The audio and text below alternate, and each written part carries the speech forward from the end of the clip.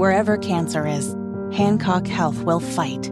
In any part of you and in all corners of East Central Indiana. From Indianapolis to Greenfield to Knightstown to Greensburg. From hospital rooms to family rooms, we fight. With technology and medicine, with care backed by the wisdom of Mayo Clinic. For you, for your family, and for your future in Decatur County. We fight cancer here. HancockHealth.org/cancer. So, Hammer, I'm looking at the headline of the New York Times here. Sweeping raids, giant camps, mass deportations. Bum, bum, bum. Inside Trump's 2025 immigration plan. So it's like the New York Times is sounding the alarm about Donald Trump. If he were to get back into the White House, here's what he's going to do in terms of illegal immigration and deportation. And this has been mirrored, like by the New York Post also ran a story about this. To me, the media is painting this all as negative, but I think a crackdown is what everybody wants. Right. Even in Chicago and New York, liberal hotbeds, right? They're having like town hall meetings where they're wondering, hey, can we send these people somewhere else? The same people that were complaining like a year or two ago when Abbott and DeSantis were busing all of these folks to various cities, now they want to do the same.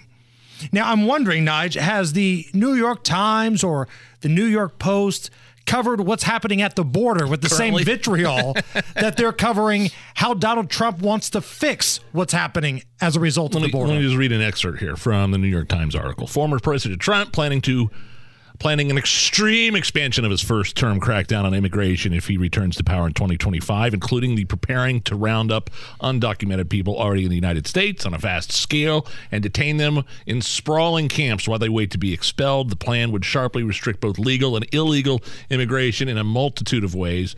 Trump wants to revive his first-term border policies. It just goes on and on and on. And I'm thinking, like, if I'm Trump and I'm seeing all this, I'm like, thanks for the free campaign ads. Right. I mean, that's millions of dollars in earned media right there. I don't think they're going to get the same reaction if they try to play the kids in cages card like they did last time around. Right. Because I think a lot of time has passed since that. A lot of things have changed. And I think most people now understand, at least they should understand, that was not a Donald Trump policy. That was a Barack Obama and Joe Biden policy about kids in cages. And they try to pull that now. I think the narrative shifts to, well, at least they're not being raped and murdered by drug runners. Because to me, that's a much bigger deal of what's happening at the border than anything else is. And hundreds of thousands of Americans dying of fentanyl overdose coming through the border. The drug problem. Last break, I talked about how my mother-in-law passed away from liver failure. Yes. I was speaking with a doctor one night up at the hospital, and this is so sad, but I 100% believe this. When we were thinking about, whether or not she was going to be able to get, the organ she needs for a transplant. A donor. Yeah. The doctor said the downside to the drug crisis in this country is so many healthy people are dying. We've got more organs now than we've had in years. Let that sink in for just a moment. That just blew my mind. Oh my gosh, I didn't even think about that. Right. She was, if she would have been healthy enough to survive the surgery, it wouldn't have been a problem getting her an organ like that, according to the doctor that I spoke with.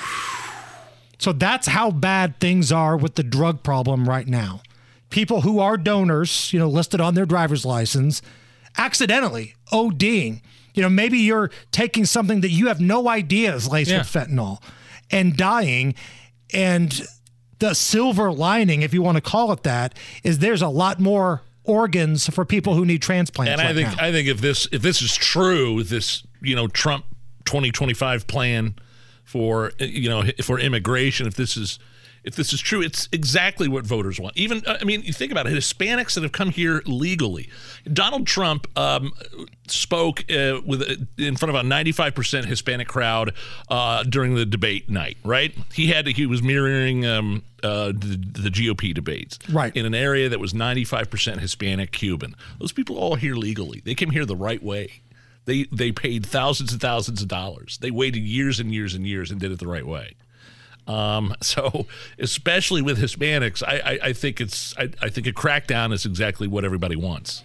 And if you're Donald Trump, can you win over some of these liberal areas? Like, you're never going to win Chicago, but can you gain more support in cities like Chicago or New York City by saying, look, Democrat policies have failed you. You might not like me, but you didn't have this problem when I was the president. You were too busy making fun of my skin color and who I may or may not have been having relations with, but you weren't dealing with this stuff in your own backyards. So what do you have to lose? That was a big part of the Donald Trump 2006 campaign. He had an event shortly before the election, and I think this was in Wisconsin, and he kind of throws up his arms. What do you have to lose? And I think that resonated with people.